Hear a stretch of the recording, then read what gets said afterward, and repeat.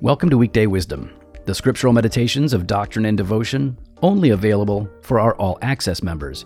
But today, we're releasing this to the whole doctrine and devotion crowd in hopes that you would be encouraged this weekend to look to Jesus Christ. Today we are reading Proverbs chapter 12, verse 25.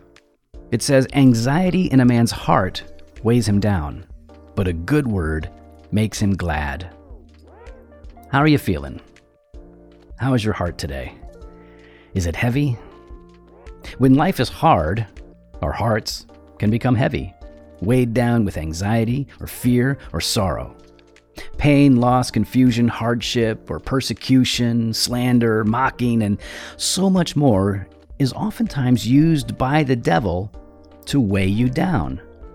In fact, you can feel this kind of discouragement even in your bones.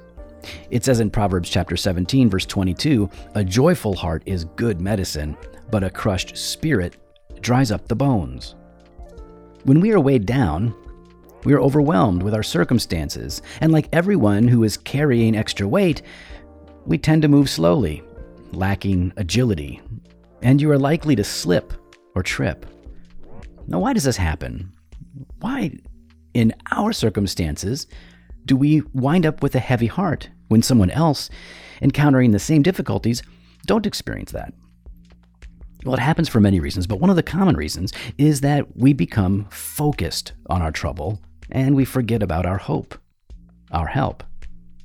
Your trouble is real, but so is the grace of God. And the truth is, God's grace is bigger than your trouble.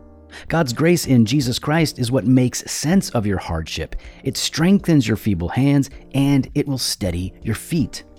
The problem is, you have a hard time seeing your hope when your heart is heavy. What you need is a good word.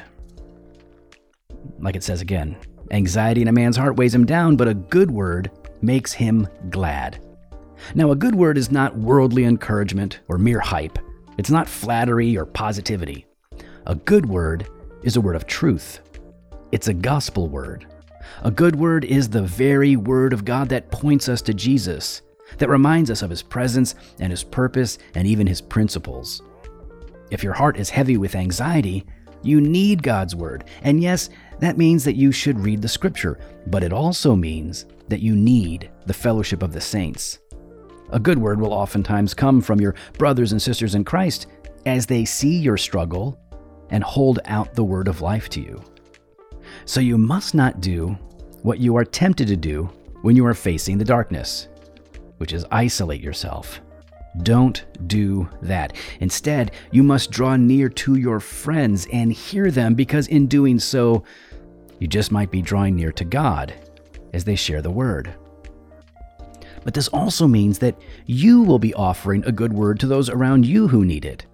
And this requires you to be a man or a woman of the book. The more that the word of God is dwelling in you, the more ready and capable you are of offering a good word to those who are in trouble.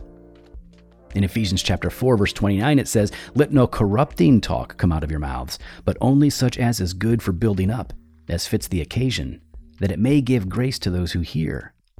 Or Proverbs 16:24, "Gracious words are like a honeycomb, sweetness to the soul and health to the body." There will be days, even seasons, when your heart is weighed down. Look for the good word, hear it, and find hope. And be prepared to share a good word, as God gives you the opportunity. In doing so, you are helping to lead people, your friends, out of the darkness and into the light.